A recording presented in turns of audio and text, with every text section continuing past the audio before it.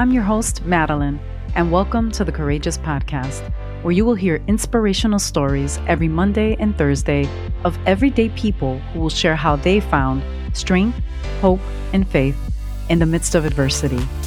Let's get ready to be inspired.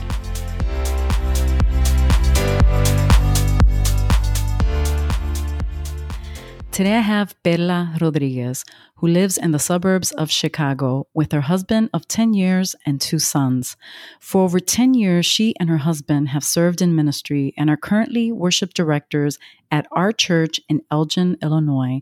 They also lead a weekly Spanish small group where their goal is to instill hope and encouragement to marriages struggling with chronic illness, infertility, and loss of a loved one.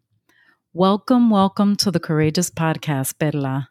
Thank you so much. It's an honor to be able to be sharing my story through here. And I'm just praying, that it will bless somebody out there that is listening to it. And just thank you so much, Madeline, for this opportunity. Amen. I'm excited to have you on. And I remember telling you that when I decided to launch this podcast back in February, when I was kind of thinking about it, you were definitely like one of the top 3 people that popped into my head. And I know that was the Lord. And I knew that I wanted to have you on because I watched your journey on Facebook. And, we went to the same church and we used to be on the worship team. And I've just seen you over the past 10 years, you, your family, your sister. I mean, you guys are just amazing. And so I knew that I wanted to have you on and just share this amazing testimony. And like I say, even if it blesses just one person or hundreds, I know that it will be for God's glory. Yes, amen. And so kind of take us back to that time when you got this difficult diagnosis. And because of that diagnosis, many other things occurred and happened in your life. Yes, it all started. I was 19 years old back in 2009. I remember it was Thanksgiving Day. I woke up that morning and I had a rash all over my body. And I wasn't too freaked out about it. I thought probably something I ate. I probably got an allergic reaction to something. So I didn't really think much of it. But I did, obviously go to the doctor to get it checked out. And when they saw it, they're like, well, no, this doesn't look like an allergic reaction. It doesn't look like that type of rash. So they said, are you under stress? And I let them know, I'm going to be getting married next month. So right away, they're like, okay, that's the issue here. You're stressed out about your wedding. They're like, but once, the wedding's over, you're going to go back to normal, no more rashes, and everything's going to be okay. So I thought, okay, well, it's going to be fine. And they gave me medication for it and I was better. And then I got another rash again about a week before my wedding. And that one I was freaking out. I'm like, my wedding's a week away and I have this rash again. And I remember my mom rushed me to the ER because obviously we needed something to make it go away as soon as possible. So when we got there, they're like, okay, it's just stress again, it'll go away. They gave me some steroid shots and, they said, you're going to be good to go and you'll be fine.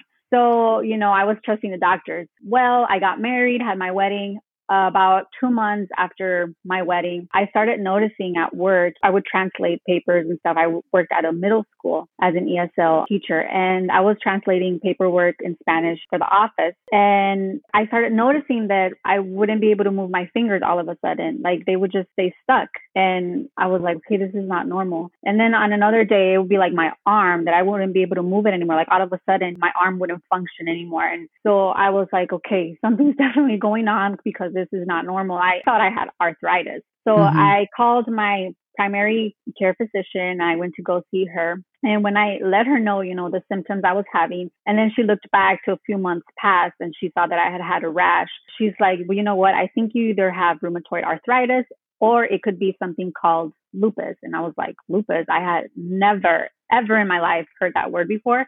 I was completely clueless to it. And so she kind of explained it a little bit to me. And she's like, but I'm going to send you to a rheumatologist, get more labs done, and then we'll be able to confirm, what exactly is going on. So she did that. But the diagnosis, it just took about a month or 2 months. And so in the meantime, my symptoms were just getting worse and worse because the lupus was just attacking my body in such a violent way. Like it was going too fast. And it had started attacking my kidneys and it started attacking my joints. And I got to a point where I couldn't walk. I couldn't eat on my own. I would have to have help from my family, from my husband. Daily things that I was able to do before, I wasn't able to do them anymore.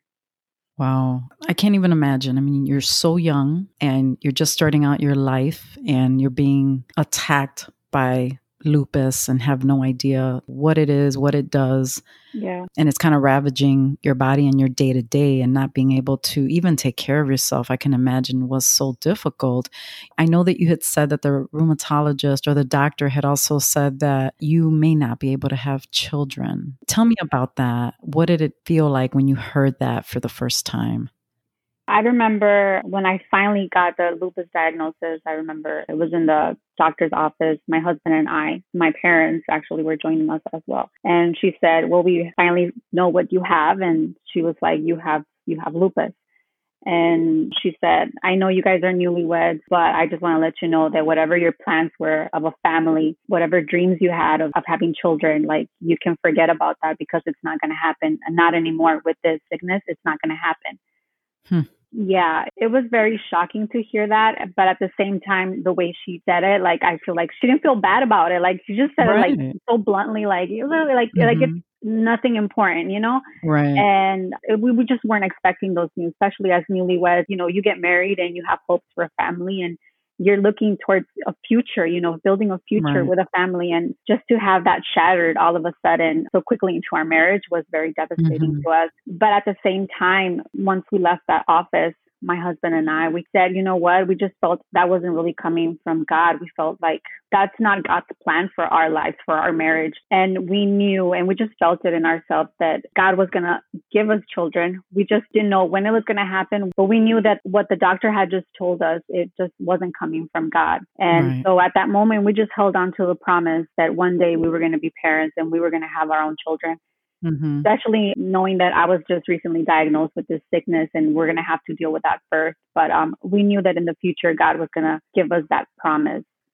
Thank God for your faith, because if you didn't have your faith, my God, you probably would have walked out of there thinking that your life was over when it should have been just beginning, like you said, dreaming of a family. Yeah. And so let's fast forward a little bit. I know that 5 years later, you got an amazing surprise. Yeah. 5 years into our marriage, I finally got pregnant. We got our miracle and we were so happy. You know, we weren't expecting it at the time. You know, it was a huge surprise to us and to everybody, you know. That's how it happens. Yeah. After so many years, finally happened. So we just knew it was an answered prayer from God, and it was just a miracle from God, you know, that He allowed us the opportunity to have this miracle boy. That's awesome. And I know that obviously you were coping still with the lupus, dealing with all of that. During your pregnancy, I know that you were having some difficulties. Tell me a little bit about the things that you had to do while you were pregnant to keep the baby healthy and continue to maintain the pregnancy. When I was about 22 weeks pregnant, I went to my regular doctor's appointment. They checked my blood pressure and it was high. So they quickly sent me over to the hospital, and that's where they did more blood work. And they realized, you know what, your kidney function is not very well. Your kidneys, they're really struggling right now because now they're having to work for two people. Mind you, even before I got pregnant, I had to go through chemo because my kidneys were already failing. So even before my pregnancy, I was already, my kidneys were already struggling. And you said that you were also doing dialysis, right? Yeah. So they started me on dialysis during my pregnancy. Crazy. Yeah. Wow. I had to start dialysis right away during my pregnancy. I would do dialysis for 5 hours every day, which was horrible, especially when you're pregnant. Every day. They did said I would have to be hospitalized for the rest of my pregnancy, and they didn't know how long that was going to be. So every day I would have to go to dialysis, laying down in my hospital bed and, doing all of that. Unfortunately, at week 24, coming back from one of my dialysis treatments, they did the regular ultrasound that they do, and they saw that there wasn't enough blood flow going into the umbilical cord to my son. So they said that I would need an emergency C-section right away. So it was in that moment, I was not expecting to have my son that day. Right. They rushed me to the OR, and I delivered my son at 24 weeks and 6 days. Oh my goodness. And so you deliver your son, you're in the hospital, you're obviously, right, believing that, hey, you know what? He's going to be okay because God blessed me with him and he's going to make it and we're going to fight through this. And so what happened when the doctor came in to talk to you guys? Well, him being a micro preemie, we didn't really know, what's going to happen with him. You just never know with a baby that small. But Mm-hmm. thankfully, my son was doing wonderful. When they're in the NICU, they start doing different tests right away and see how they're doing and all of that. And he was passing all the tests real well. He was drinking my milk, and he was Mm-hmm. doing so good. And Wow. I remember it was day 3 of him having been born, and we had been enjoying him going to the NICU, and visiting him Mm-hmm. and stuff like that. Day 3, we were sleeping. I was still in the hospital because since I had a C-section, I was staying there for a little bit longer. Right. And I remember it was 4 a.m. I was woken up by a phone call. And when I answered the phone, it was my son's doctor from the NICU saying, you guys have to come down. Your son has been struggling all night and we just don't think he's going to make it. It's the phone call no mom wants to hear. Of It's course. the phone call you just hope you never have to answer. So quickly, I woke up my husband and I said, Sadok is really sick. We have to rush down. They don't think he's going to make it. So my husband wheeled me down to the NICU, and we were there by his side, just watching, slowly as his heart rate just kept going down and down. Mm-hmm. We were praying that God would do a miracle. In my head, the whole time I was thinking, God, like, he's a miracle.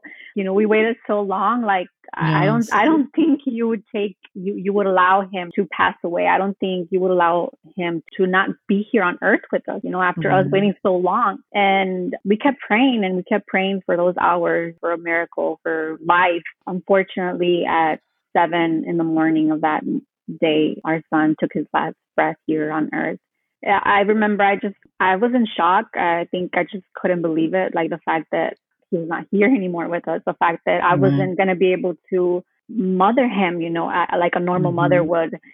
To me, I was like, oh my goodness, how am I gonna tell people, like people that have been following our journey for years, and people Right. that were along with us, they were rejoicing because, now Yes. we had our miracle. And in me, I was like, God, like, I don't want people to doubt you. I don't want them to think that you're a bad person, that you're a bad Mm. God because you allowed this to happen. In me, I was thinking about people. Like, what are people going to think about you, God? Wow. I don't want them to think bad about you for you allowing this Mm. to happen, especially because you did this miracle and now it's gone. That's Right. mainly what I was struggling with at that moment in that hospital room. You know, like you're saying that, and I'm getting emotional because I remember being one of those people following and rejoicing and feeling sad. But I would have never thought that in that moment that you were concerned about people and what they would say about God. Because, people could easily say, oh, how could God let this happen? Yeah. But that's not the kind of God that we serve. God loves us. And sometimes things happen and we will never have the why it Mm-hmm. happens. But we have to still, in the thick of it, in the difficulty and the pain, we have to still trust that there's a plan and a purpose Yeah. in the future for us. And so it's amazing to me that that was your concern and that was your worry. And that just shows the type of faith and the type of woman that you are, that you still wanted God to be glorified and for people to see that, hey, he's still a miracle worker. It just didn't happen during this time. And so I know you had shared that you were grieving, just grieving. I can imagine going home and knowing that you weren't going to take your baby home with you. And so how was it those first few weeks after you lost your baby? In the beginning, I said, I'm going to be tough. I'm going to be brave. I remember even in my son's memorial, I was smiling and I was happy and I just wanted to put a brave face on. Well, I know my family, you look at the pictures and they're just sad. Their faces are sad and I'm trying over here to smile, and that's just Right. kind of how I wanted to be. Like, I wanted to be strong. I was thinking like, I'm going to overcome this. Like, it's going to be okay. Like, I can go on with my life. And I think the first week, that's what I kept telling myself. I'm going to be Mm-hmm. okay. I can go through this. I'm going to be strong. I went through the lupus. I handled that well. I can do this again. But I got to a point where I realized that it was just too much. The pain of losing my son, the pain of having to live this life without him here, the pain, that it was. And I think what was harder, my husband and I were both grieving. What people don't realize is that we all grieve differently. And the way Yes. that I was grieving was not the same way that my husband was grieving. And I was the type of person that I wanted to talk about my son. I wanted to talk Mm-hmm. about him all the time. And Yes. when Mother's Day came along, like, I wanted to celebrate that I was a mom. And my husband was the complete opposite. Like he kept it all inside. Like he didn't want to talk about it. When Father's Day came around, like he's like, don't even talk about me being a dad. Like I just don't want to talk about it. I don't want to remember because it brought him pain. So I think in me, that was even harder because I feel like I didn't really have anybody to talk to about it. Exactly. You know, my husband was the only one that knew what I was going through because we both dealt with the same pain. We both lost our son, but that one person that could understand me wasn't willing to talk about it. So I think that even made it harder, and it definitely affected our marriage greatly during that time. Wow, I can relate to that. Last week, I just launched my own episode and I talked about miscarriage. And I know it's a little bit different because you got to have your baby and hold them, but the pain is still the pain. And you do feel like no one understands. And it's not, sometimes it's not even just your husband. It's like, I think your family and your friends in general, like they don't want to talk about it. Yeah. And part of it is because I think they think if we talk about it, it's going to hurt her more. Yeah. But they don't realize that we want to talk about it because that was important. It was a life. It was a baby. It was something you created. And you feel like, oh, everybody just forgot about my baby. Everybody forgot that I was going to be a mom. I've talked to other moms that have lost babies just like you. And I'm like, no, you're right. You need to talk about that because that's going to help you to heal. But with guys, they're so different. And I look back now and I understand now. I didn't understand then like you. I was angry sometimes at my husband. The first time around. And it does affect your marriage, you know? And if there's any wives out there that are listening, it's not that they don't care. It's just they don't know how to process it the way that we do. And we're men and women are so different. Yeah. And so the second time that we lost our baby, he grieved differently. And I felt like we were in it together. Yeah. So I can totally relate to that. And I feel so bad. But I know that you have an amazing husband and an amazing family. And I'm glad that you realize that you guys were just in different places, you know, mourning in different ways. Earlier, you had said that obviously your kidneys were failing. Your doctors had told you that you were going to need a kidney transplant eventually. And that was something that you had talked about once you had the baby. Yeah. And so tell me about your journey as far as having to look for and find an organ donor. Right away. I mean, even when I was pregnant, like you mentioned, they told me I will definitely need a kidney transplant because of how affected my kidneys were with the pregnancy. So as soon as I had my son and, you know, we went through all of that, I started, you know, the process of the transplant and started meeting with a transplant team and meeting to see if I was a good candidate for a transplant and all of that. And then once they said I was a good candidate to receive a transplant, they said, well, yeah, now you need to look for a donor or else you're going to have to wait, you know, I mean, look for a living donor or you're going to have to put on the list. And so what I did, I actually posted on Facebook that I was going to need a kidney transplant donor. And crazy that all of a sudden I received a message right away from a girl from the church I used to attend. It had different campuses. I was part of the Spanish campus and this girl was part of another campus. And, you know, we didn't really have a friendship or anything like that. We would just see each other, you know, whenever our church would get together and whatnot. But she sent me a message and she said, you know what, I want to get tested to be a donor. I was shocked, you know, because I'm like, well, she doesn't even know me. Like it's crazy, you know, that somebody would be willing to do that, you know, for somebody else that you don't really have a deep friendship with. Exactly. And I remember she was just so sure about the fact that she was going to be compatible. Like she just knew it in her. And really? I remember she told me that she had been sick with sickle cell since she was young. And she said that God had healed her a few years back. And she's like, I knew there was a reason for my healing. And she's like, and I feel like this is the reason why God healed me so I could donate my kidney to you. And I was like shocked when she said that. And that's why she was so sure that she was going to be the one that was going to be compatible. I remember I received a phone call saying that she was compatible and she was so happy. And she's like, I knew it. I just knew it. She just knew that God had placed it in her heart and she was so sure about it. And yeah, that's how it happened. It was crazy. And it's amazing to this day. You know, I'm so thankful for her life and so thankful for her being obedient to what God had told her to do. Yes, amen. And that just kind of resonates with your concern about people thinking, hey, God blessed her with this baby and then now the baby's gone. But God still showed up and said, hey, you know what, Beryl, I'm not done with you. I'm going to bring you an organ, a healthy organ so that you can continue your life and the plan and the purpose that I have for you. And that was this amazing person. You know, you and I talked about it. We want more people to do that. We want more people, right? To be selfless and to say, hey, I'm going to donate. I'm going to go get tested. I'm going to give, whether I know somebody or not. When they hear your story, they can say, wow, imagine if she didn't get that organ, God knows what would have happened, and she would not be able to live the life that she's living right now. And so I'm so glad and so grateful. And so I wanted to ask you, you know, what was your motivation to continue to push through and just not give up through all of these different challenges that you faced?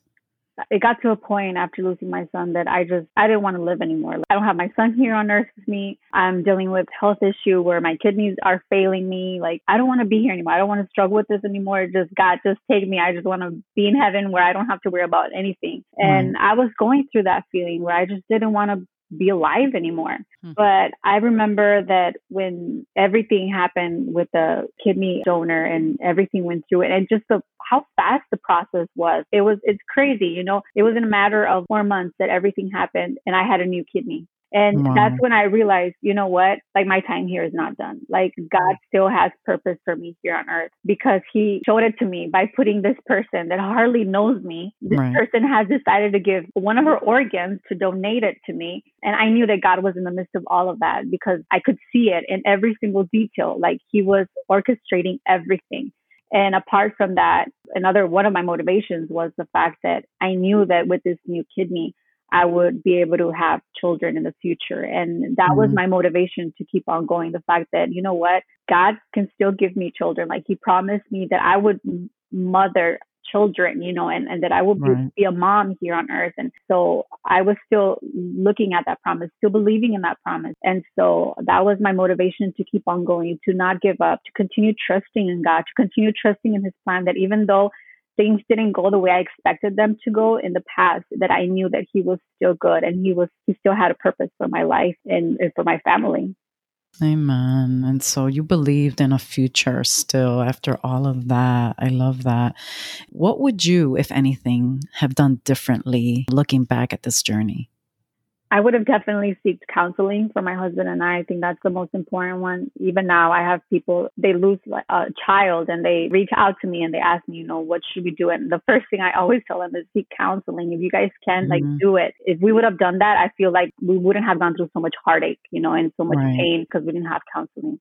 And I would have also been more honest, you know, with my close friends. Like I said, I put on a front, I put on a brave face. And I think a lot of it had to do with the fact that I was a leader in church and I was a worship leader, and people would see me up on stage worshiping God. And I just didn't want them to see me down. I didn't want them to think that I was mad at God, thinking that I didn't love God anymore or whatever. Like if I would question God, I didn't want them to know any of that. You know, I didn't want to fail them. And so I feel like that happens a lot. Like when you know that there's people looking up at you and you don't want to fail them. You don't want to be honest with them and let them know, you know what, like I can't handle this. Like, you know what, like I'm struggling, because sometimes they have this perception of you, like that you are strong, that you can do it all, that nothing's going to bring you down, and you kind of feel bad, like letting them down. I wouldn't have isolated myself as much. You know, I would stay home for long hours by myself. My husband would work and keep myself away from people. And I would just stay home and think about how horrible my life was at the moment, which is not healthy at all. Because it's in those moments when you isolate yourself, that's when the enemy takes advantage to start attacking your mind and your thoughts. Not good to be isolated. You know, surround yourself with people, you know, that are going to encourage you, to uplift you. And I would have taken time to rest and unplug and heal. Yes. It's not something that I did.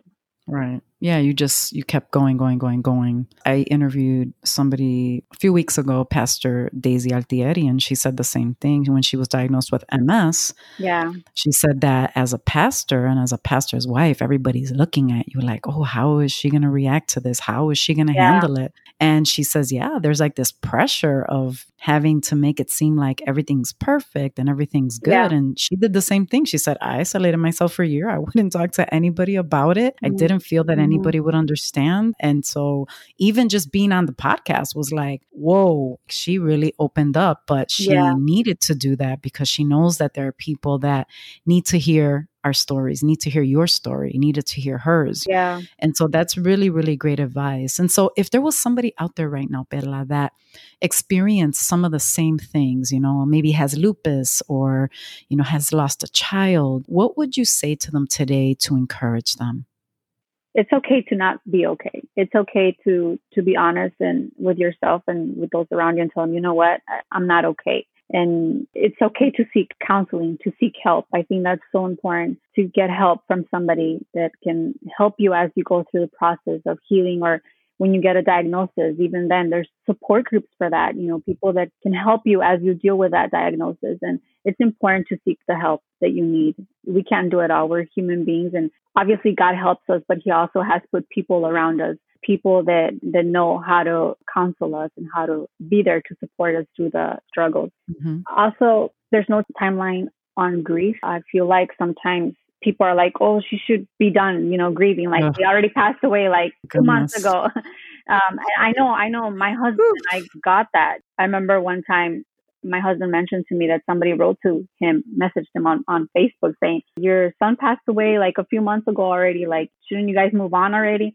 And I was like, what? Like, there's no timeline on grief, and everybody grieves differently. So you just gotta give yourself time. Give yourself time to heal and to grieve. And I think like the most important one, and the one that has helped me the most, because I tried to figure things out on my own after losing my son, and I tried to heal on my own and it didn't work. The most important thing is to hold on to the Father, talk to the Father, talk to God. And he really is the only one that can heal the broken. I speak from experience. He's the only one that was able to help me get out of the dark pit of hurt, of pain, of grief that I was going through. And he's the only one that's going to get you through it. You got to definitely talk to him and seek him. He's the only one that's going to help you out and heal your heart. Amen. Amen. That's such great advice. And it's so, so true. And so before we go, I wanted to recap a little bit. So you get diagnosed with lupus. You're told that you're not going to have a baby. You get pregnant. Sadly, you lose your child. You're grieving the loss, and you're still needing a kidney transplant. And you beat the odds because you remain faithful and you trusted God's plan for you and your husband and your future. And so please, please tell people what your amazing life looks like today. Yeah, I'll gladly do that. God gave us another miracle son. In 2017, we had our second son, Lael, and he actually just turned 3 a few weeks ago. Mm-hmm. And then we recently, in February of this year, we had our third son, Jotham, and he will be turning 5 months.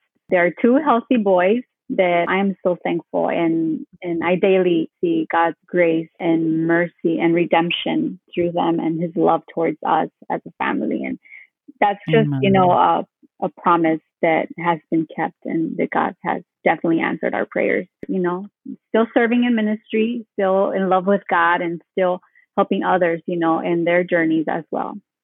So God triumphs over everything that we go through, and he is still there in the shadows, carrying us when we think that there's nothing left for us. And I love that. And so if there is anyone out there that wants to connect with Perla and with Paco and what you guys are doing in ministry at our church in Elgin, how can they connect with you? They can connect with me through Facebook under Perla Rodriguez, and on Instagram as perla.rod25. Also on YouTube, they can go to Our Church Elgin, and there they will find sermons that I have preached on this subject, and also some that I've preached alongside with my husband, where we talk about how we've overcome the obstacles that our marriage has faced. Amen. Well, I am so happy and so blessed that you shared your story today. And I want to thank you for being on the Courageous Podcast today. I know that your story is going to impact so many people. And I pray that God right now prepares the hearts and the ears for those that need to hear your story and your testimony of victory and what God has done in your life and the healing that He has brought, and the fact that you continue to point people to Jesus in spite of all this hurt and this pain is just amazing. And I'm so grateful. And I pray blessings over you, your husband, your beautiful boys. I love watching and seeing pictures and seeing all the cool things that you guys are doing. And you guys are just a walking testimony. You don't even have to speak. People that see your journey know that you guys love the Lord and that you're faithful. And so thank you for serving the way that you do and for walking with other people on this journey to healing. And so I thank you and I welcome you to come back anytime to minister to anyone that may need continued healing. Thank you so much, Perla. Thank you so much, Madeline. Hey, Courageous community. Thanks so much for joining us. I hope you were encouraged today. If you have a courageous story or want to connect with today's guest, email us at courageouspodcast2020@gmail.com. You can also find us on Facebook and Instagram at Courageous Podcast. Until next time, continue to be strong and courageous.